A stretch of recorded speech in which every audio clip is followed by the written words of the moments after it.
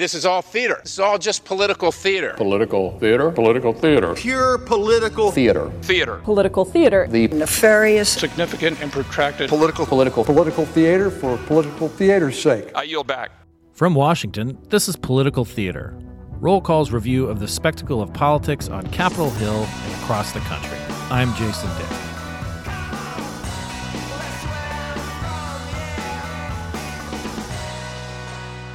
Representative Jamie Raskin is serving in just his third term in Congress, but he has already secured a significant spot in history. A Washington, D.C. native and constitutional law scholar, the Maryland Democrat has been at the center of debates regarding both impeachments of Donald Trump, including a stint as the lead impeachment manager at the former president's second Senate trial. He's also a member of the House Select Committee investigating the January 6, 2021 attack on the Capitol, the event that led to Trump's second impeachment. He has also suffered a terrible blow with the death of his son Tommy just days before the assault on the Capitol. The confluence of those events come together in the MSNBC documentary Love and the Constitution by director Madeline Carter. Congressman Raskin and the director join us in this episode of Political Theater to discuss their film, which follows him over the course of 3+ years. Congressman, director, both DC natives, I have learned at the beginning of this podcast. Welcome to Political Theater. Thank you very much for having me. Thank you. And let's just start at the beginning. How did this project come into being? You've both known each other before this project, but where did the discussion start, and what was the where did the interest come from, and how did you get the sort of the wheels going on this documentary? I guess I'll start, which is so Jamie became my congressman in 2018. Oh, well, he and Trump were sworn in together January 18th. 17. Oh, January excuse me, 17, right. Yeah. They were both sworn in together same month. So suddenly Jamie became my congressman, and he immediately was a Trump gadfly. And of course, he was also on the House Judiciary Committee. So I approached him saying that I'd like to make a film about him. I assumed that the Mueller report would be released sometime would be made public at some point in the fall of 2018.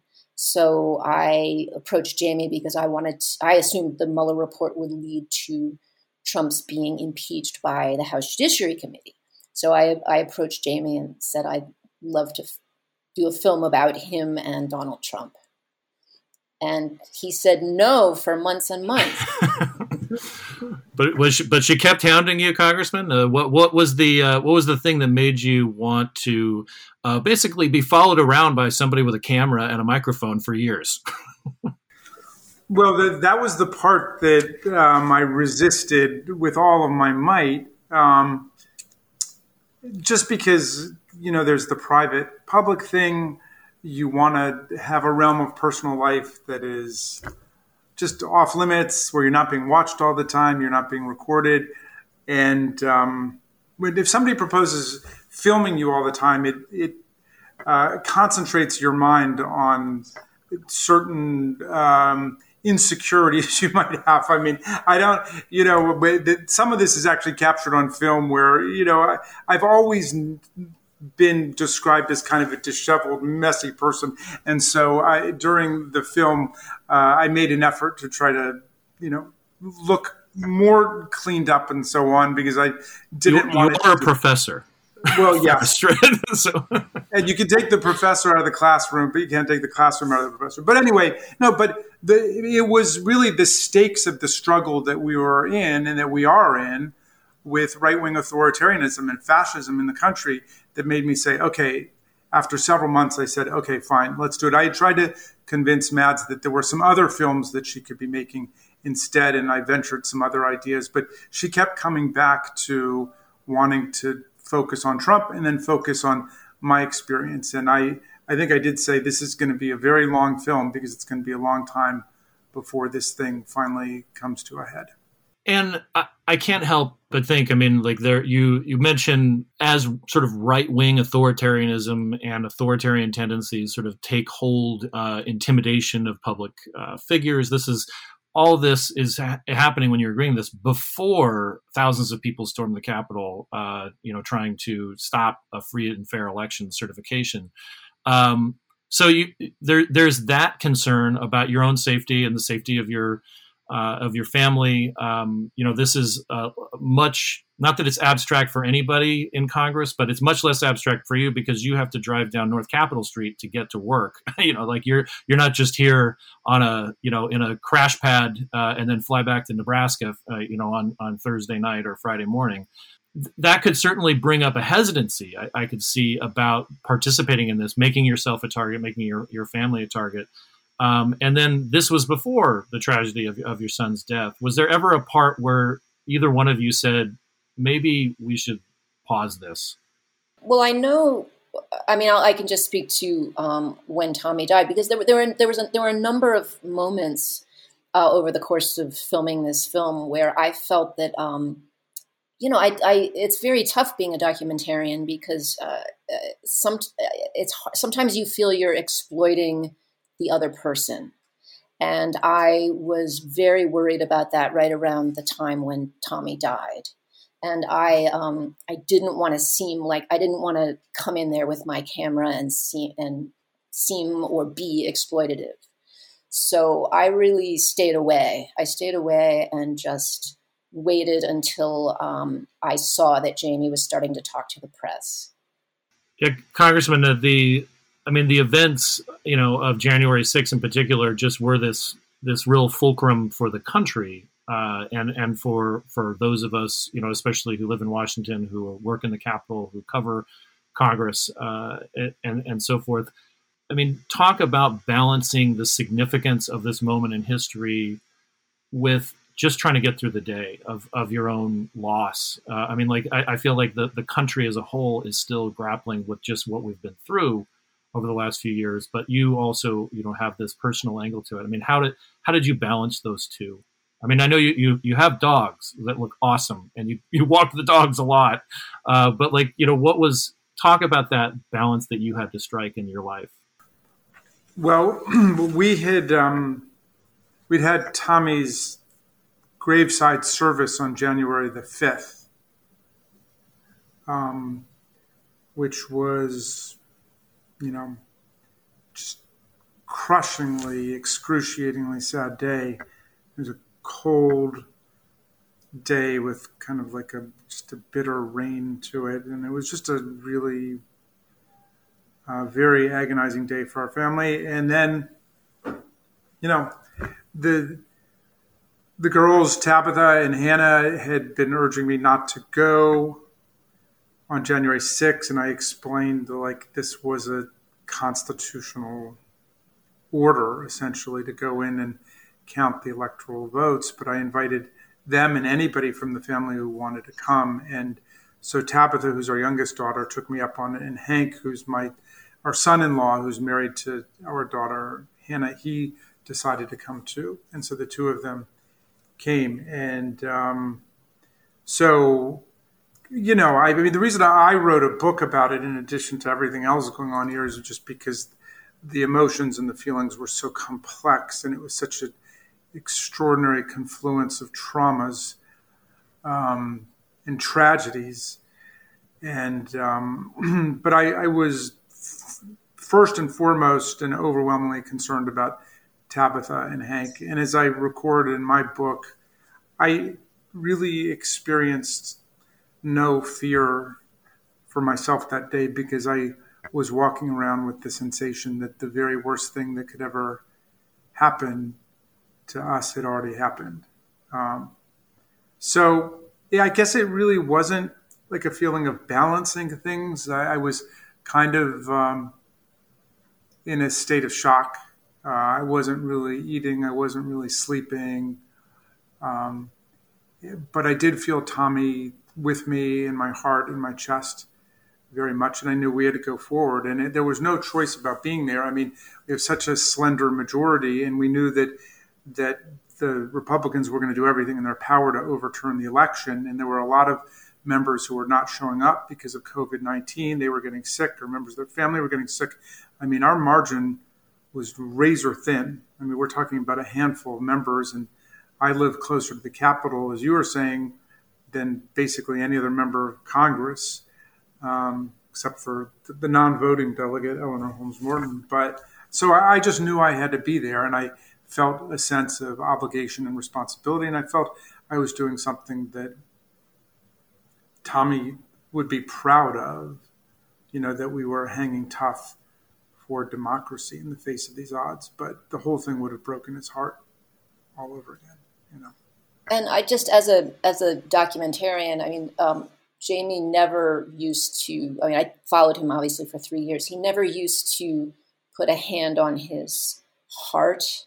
And after Tommy died, it's a new thing I've noticed him doing. He puts a hand on his heart. It's kind of like just, I interpret it, Jamie, as you're kind of like checking in with Tommy or noticing that Tommy's with you internally.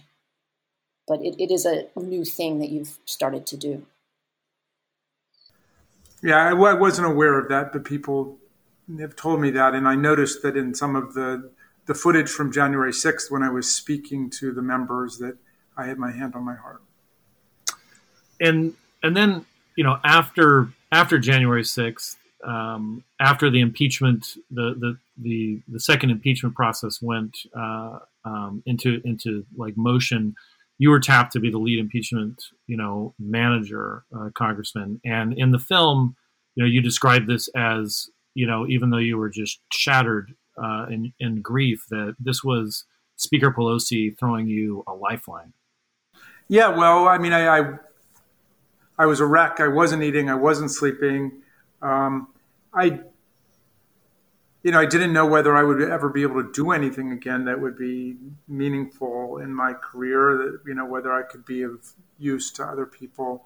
And, it was a state of just utter bafflement and devastation, basically. And I just kind of picture her reaching down at me and saying, get up, we need you. We really need you. And Madeleine was, so much of the footage, that we have sort of seen over and over again, there was even more of it that Congressman Raskin and his team brought to the Senate trial. You've got some of the footage there in your film. It's really just when you think it can't get any worse. You see, some of the real violent episodes that the networks, either didn't have access to or didn't want to touch on that day. What was the process of just sorting through this? Because you as much of your you have a lot of original footage of the congressman and his family and very sort of intimate moments with them, but then you also have a lot of surveillance camera footage to go through. What was that like? How complicated was that to just go through all that stuff? Because there were just this was when some of my colleagues who have been confronted by people saying like, oh, this was fake and the false flag and Antifa and all the kind of stuff. And one of my colleagues, Tom Williams, says like, dude, this is the most documented thing in history. Like, how do you go through all that? How do you make sense of that? Because you only have an hour and a half to fit it all in. Well, one thing is I actually was out and about filming on January 6th myself. So I started out filming the crowds that were down by the White House, and then Trump was still speaking, and then I headed up to Capitol Hill, and I went to the west side of the Capitol. I was on the east side of the Capitol, which is the opposite side of where facing the Supreme were. Court, right? Yeah. So I was on the east side. And just filming, and there were just weird people around, and I wear kind of like a red wool hat with a flower on it to sort of try to blend in a bit. And so I was just filming the crowds and the oddballs, and they're all in weird costumes and stuff like that. Fascism cosplay, if you will. To be honest, it was boring. So at about 1:00, while just towards the end of Trump's speech, and I could hear it because the crowd was all listening to Trump's speech on radios and iPhones and stuff, so you could hear Trump's speech. And I left. I headed home at right around 1 because I felt like, well, I gotten all the footage I can get of weird people. And so anyway, I went home and then I saw what I had missed. So I kick myself now. But in terms of how to handle all the footage, so the way I decided to do it is that in the film, when we're dealing with January 6th in the film, we only showed footage of January 6th from Jamie's perspective, what he would have experienced that day. So it was all kind of inside the Capitol. And then we saved all of the exterior footage of January 6th for later in the film when Jamie actually shows video in the trial. And we actually show the same bit of video in the trial that Jamie used. So in my film, you don't see any of the crazy crowd stuff from the exterior until Jamie shows it in the trial, because that's actually how most of Congress experienced it. They did not, the people in the building weren't aware of how awful it was until Jamie showed that video in the trial. Most people's experience of it was of hearing about it, people calling them, people yelling that they had to get out, people running to get out. You could hear some people chanting, "We want Trump," or "Hang Mike Pence." But it was bits and pieces. And I could see when we were up in front of the Senate on the first day of trial, when we showed the 13-minute video that we did to introduce them to what had happened, looks of utter horror and shock across the aisle. Now, there were, of course, a handful of people who just wouldn't look at it, like Ted Cruz wouldn't look, Hawley would not look. But McConnell looked absolutely petrified and mortified by what he was seeing. But none of us on the inside had a sense of the absolute mayhem and bloodshed that were taking place outside the building as these waves of medieval mobs advanced upon the officers and were swinging baseball bats and hockey sticks and Confederate battle flags and Trump flags and just ruthlessly assaulting and torturing our officers, with 150 of them ending up with broken noses, jaws, necks, vertebrae, traumatic brain injuries, post-traumatic stress syndrome, and so on.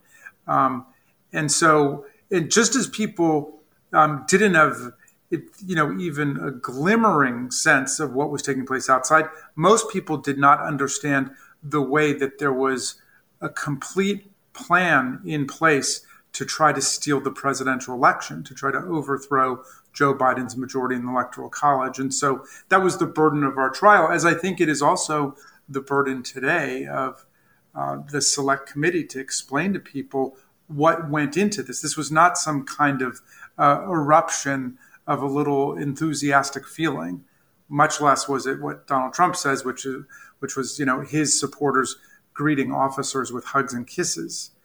There's this Orwellian effort to sanitize the whole thing. But there was nothing accidental or improvised at all about what took place.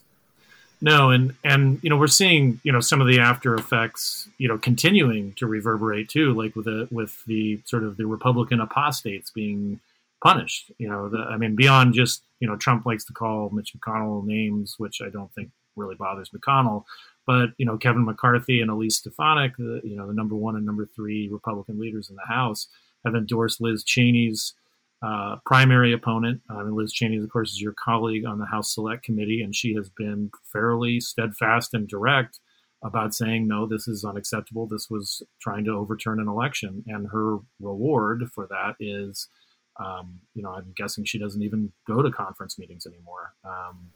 Well, history will remember them as great constitutional patriots for what they're doing, because had they not stood up, had 10 Republicans in the House not stood up, had 7 Republicans in the Senate not stood up, they would be able to say that the whole thing is partisan.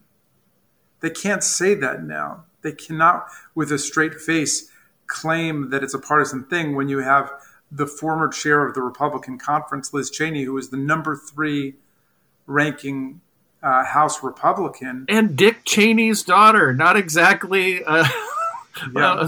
some sort of lib, right?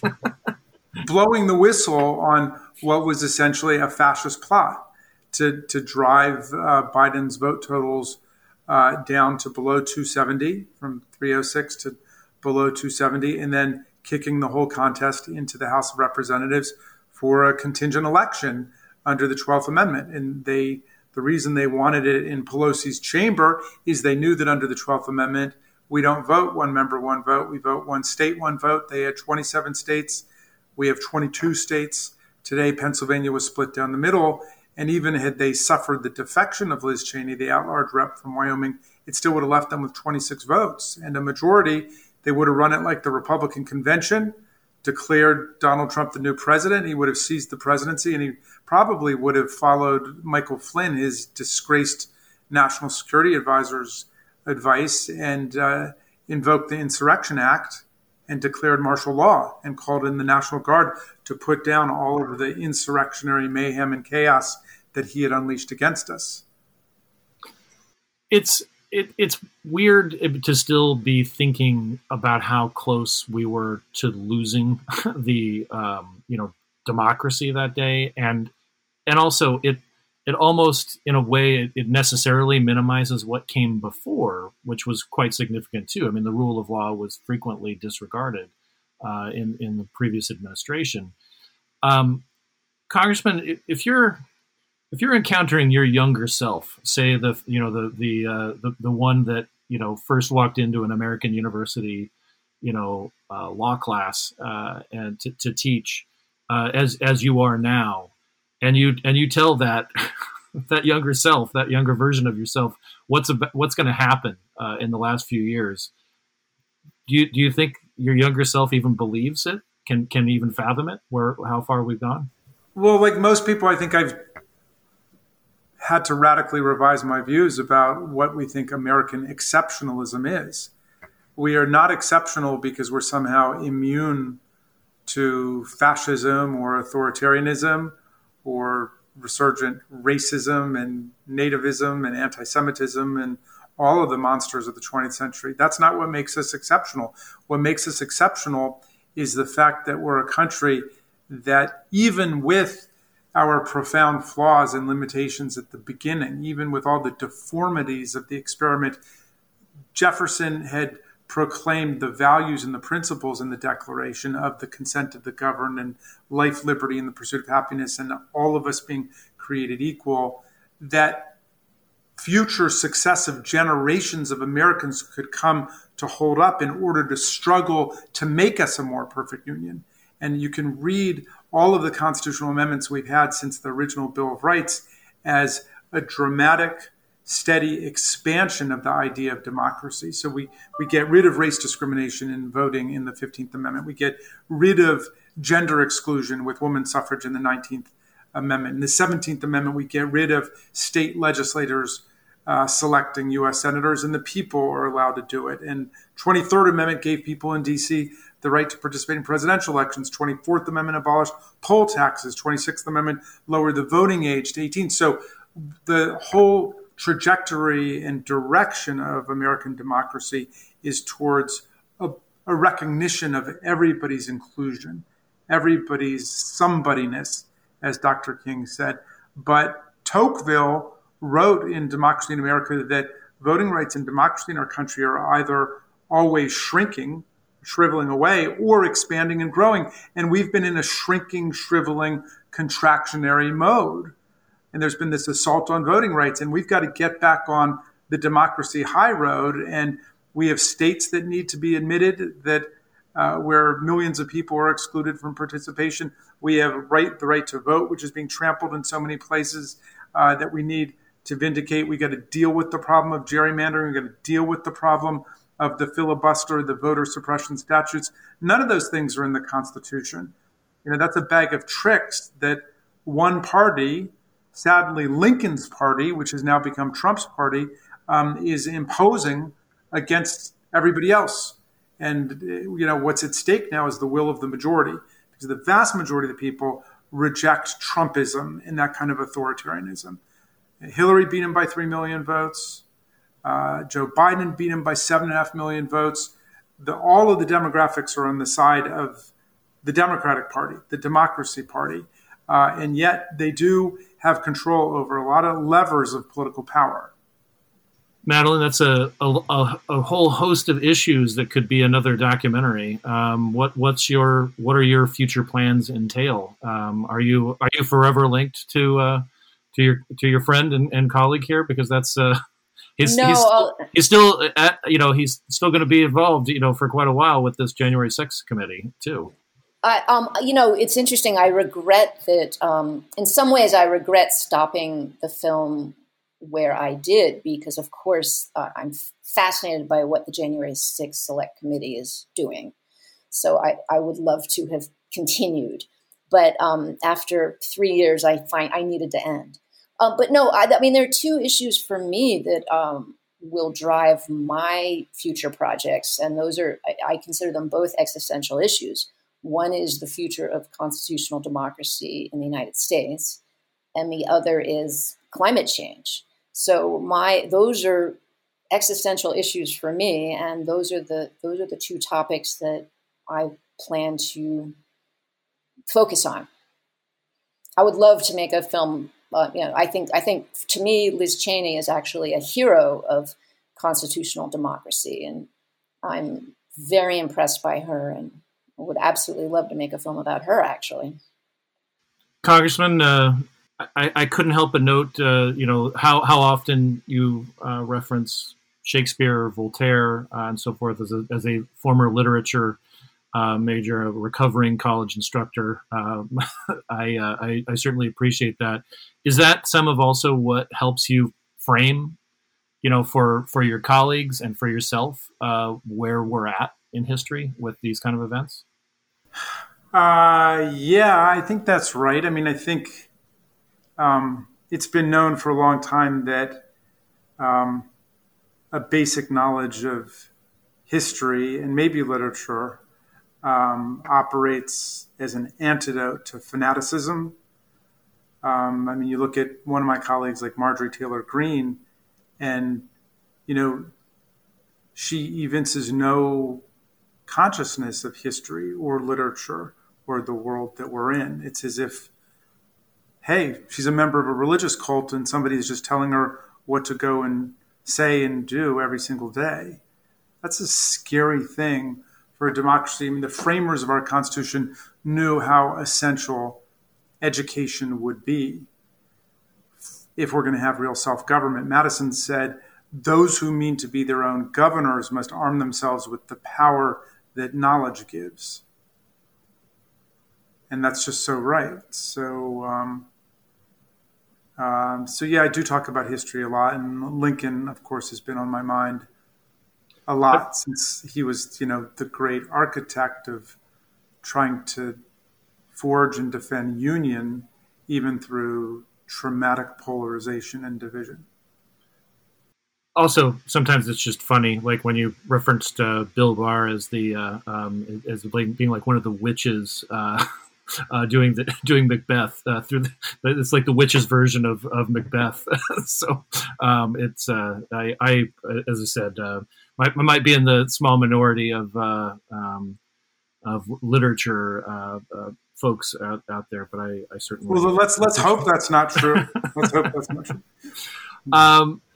Madeleine Carter, Congressman Jamie Raskin, thank you so much for your time and talking about this this movie. This is, I think, a pretty important document, and I, it's certainly one that has a real, a different take on it, and the personal, when reflecting, the personal journey of Congressman Raskin as well as the political one. So, thank you very much for your time. Really appreciate it. Thank you. Thanks for having us.